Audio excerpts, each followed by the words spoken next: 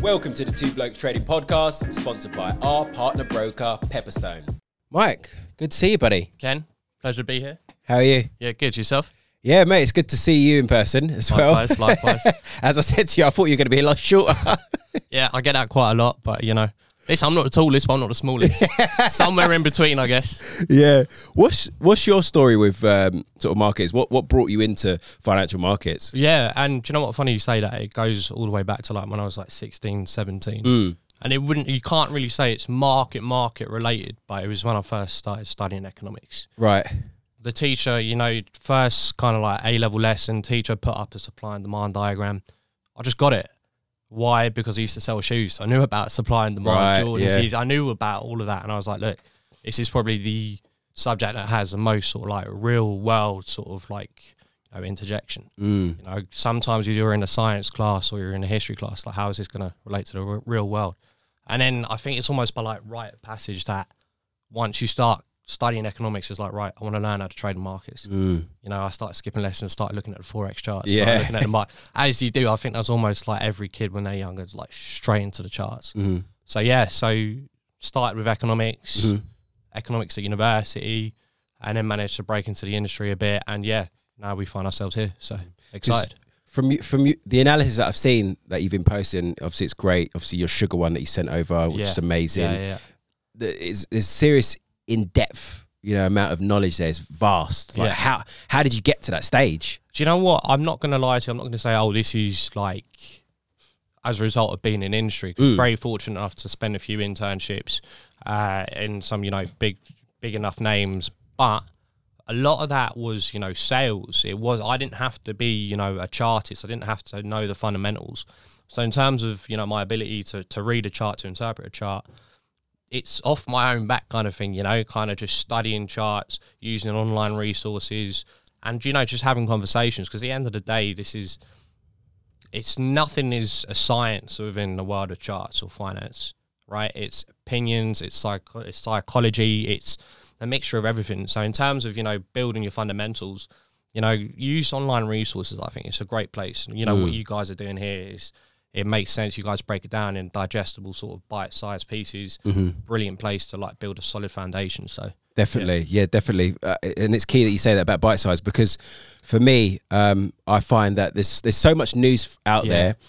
I feel like things are gradually changing a little bit, but years ago it was so tailored towards, you know, the polished professional, 100%. You know, the institutional trader, 100%, and they made it so difficult just for the everyday person to understand what the fuck's going on in the markets. You know, and it's funny you say that. I mean, it's not even just, you know, yourself or like retail traders that would say that, but you know, there's institutional traders that have been, you know, said on camera and on audios, like, look, half the terminology used in finance is almost like a barrier. Let's use this jargon that people can't understand. So true, exactly. So, you know, retail, the everyday like guy and girl won't actually have a full grasp of what's being said and what we're trying to say. So 100%. That sort of thing infuriated me. That's 100%. That's why I started creating content, just to dumb it down for people, you know, to understand. You know, so yeah, that exactly, mate. Let's start jumping into obviously this week. 100%. It's been a bit of a mad week actually. Stop, Ken, I thought in the world was markets. going to end. Yeah, I honestly man. did. The end of last week, I thought the world was going to end. I really did. So obviously, big failure with SVB, Silicon Valley Bank. Mate, you know, you know some of the deets in that. I do. Do you know what? Funny enough, and I'll just kind of give you an insight. So obviously, last Friday, you know, kind of, you know, obviously Silicon Valley Bank is, you know, an American institution. Trades over there a lot more than in the UK. And funny enough, my mate actually works in the UK branch of SVB. Oh, really? Right. They were bought for £1, weren't they, by HSBC? Yeah. So, I mean, on Friday, you know, I'm going back and forth with my mate. I was like, what is going on? You're all over CNBC. You're all over Bloomberg. Mate, is everything all right? I'm asking him as a friend just to kind of understand what is going on.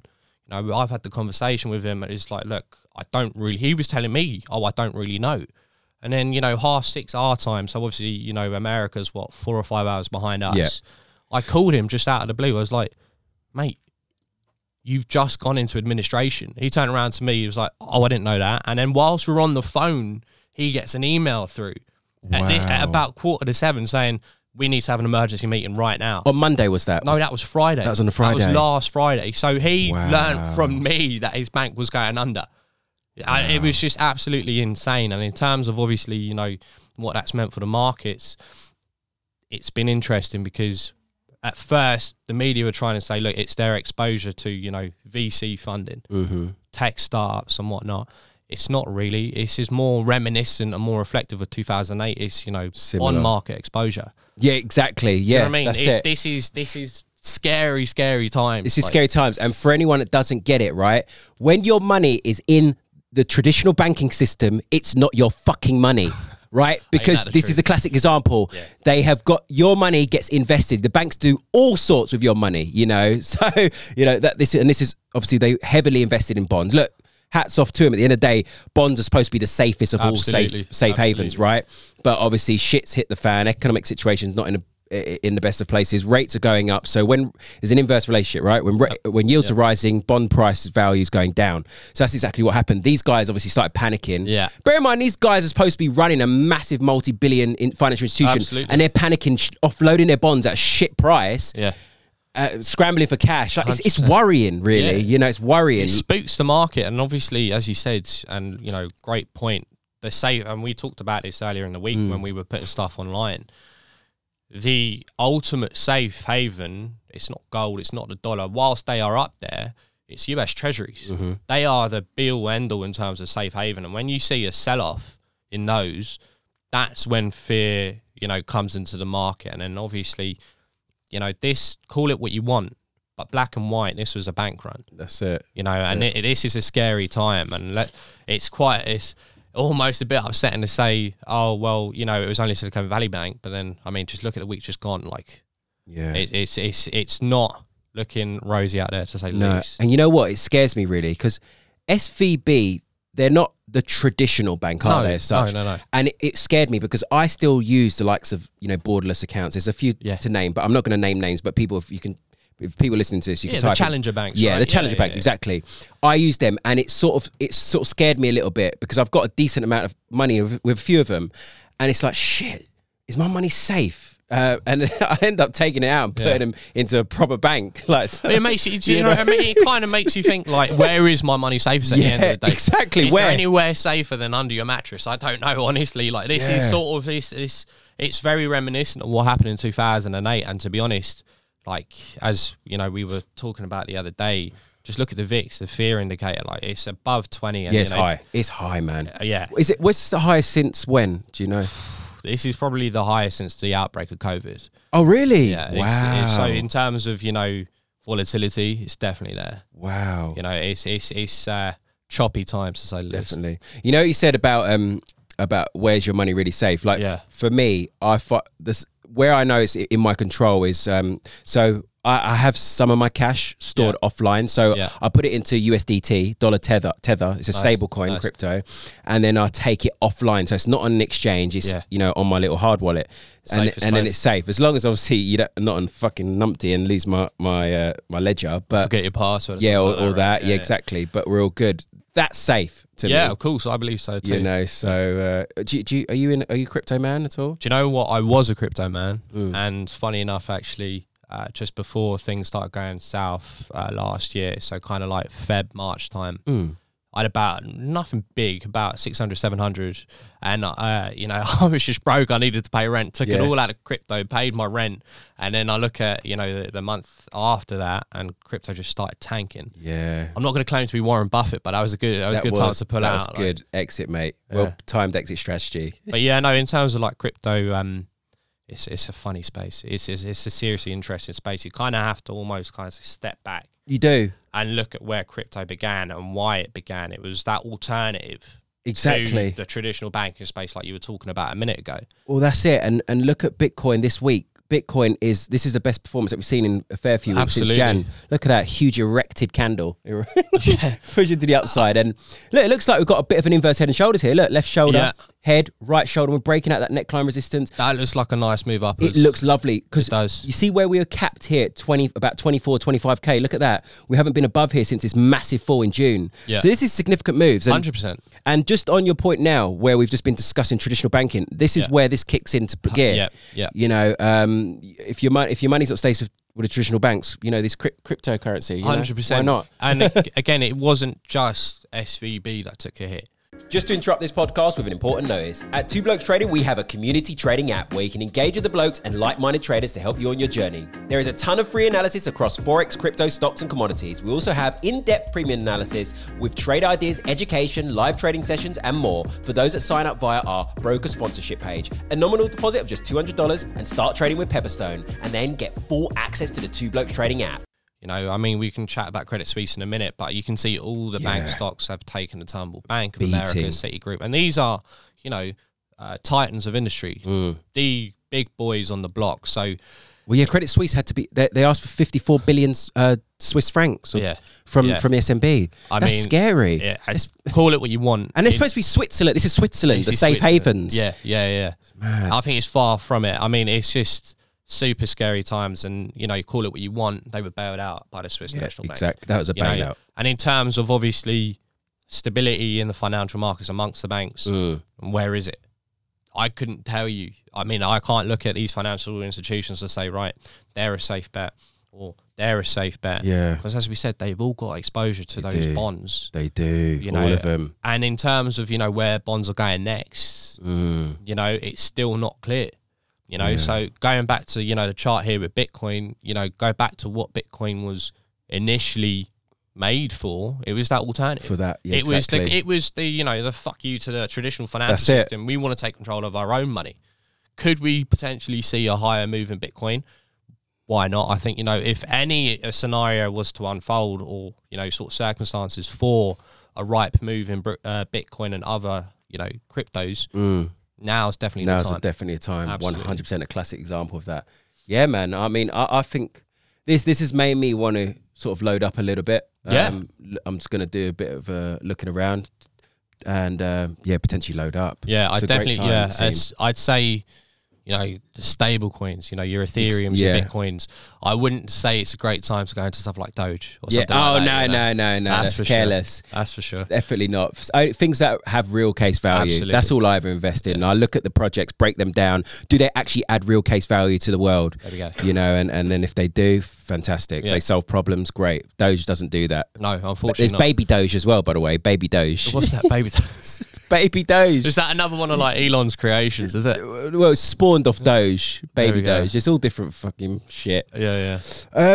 What else is going on in the markets? Obviously, we got the narrative of the FOMC at the moment. So, obviously, in light of this SVB situation, markets were pricing in 50 basis point rate hike. Yeah. Because of Jerome Powell, when he last spoke last week, he positioned the markets for that. Absolutely. So, what happens now? Mate, your guess is as good as mine. So, yeah, as of recent, 50 was the consensus. And funny enough, actually, even up until like, you know, yesterday, every top economist had predicted 50. There's only one bank, well, there's two actually, and, you know, kind of, I'd be keen to hear your thoughts on this. Deutsche Bank are saying 25. There's only one other bank that has said, you know, a figure other than 50, and it's Nomura. Right. They've said minus 25. Minus 25. Wow. Yeah. So they want to see, you know, interest rates move south again as opposed to north. Interesting. And you can kind of, I understand where they're going with it. It makes sense. If we've had a bank run, you know, just last week, you know, in terms of, you know, your exposure to bonds and yields, I think Nomura are in the right headspace because, you know, you bring rates south, that will probably bring some stability to the market, right? Like, if we go 50, yields are going to move against you, right? Can we see, you know, a sort of domino effect? Will we see banks' exposure to the bond market worsen? Yields move, price move in the wrong direction, and see, you know, Credit Suisse, who were just bailed out, would they, you know, go completely bankrupt next week? I don't know. But, you know, in terms of moving higher, I don't think it's certain. Let me say something to you, just on the other side of the fence. If they cut by 25, in my opinion, all hell breaks loose. 100%. People are going to panic. People are going to panic. That will really spook the market. I think we go for a cut. It will, but like at the same time, we're in a really interesting sort of environment. Yeah. The narrative last year was inflation. That's all it has been up until the last week. Yeah, exactly. And now we find ourselves in a bit of a predicament because, yes, inflation's still here. It's not going anywhere. You know, we're still at elevated levels. So yes, there's more to do in terms of obviously bringing inflation down to what it was traditionally. Having said that, though, we've seen bank runs, we've seen Credit Suisse being bailed out. Can they afford to keep inflation as their number one mandate? Yeah. I don't know. Or are they more concerned about, you know, the stability of the financial system, which we kind of seen that they were, because a national bank had to step in and bail out Credit Suisse. Yeah. Do you know what sort of, this is me with being, I'm not a massive conspiracy theorist, but a lot of, you know, big institutions were calling a recession for this year at some point this year. And the fact now with having bank failure, are we heading towards that recession? It's like, is this all planned, or what's going on? Like, I mean, it's a good point. And obviously, you know, the debate at the end of last year was hard landing v soft landing. Yeah. Right. And just to dumb that down, like, you know, basically, is the recession going to be hard felt, hard landing? So that means, you know, the everyday guy and girl on the street are going to feel it in terms of, you know, paying off their mortgage. When they go to Tesco's, you know, your groceries are, you know, sky high. And we have kind of felt that, but not to the extent of, you say, 2008, you know.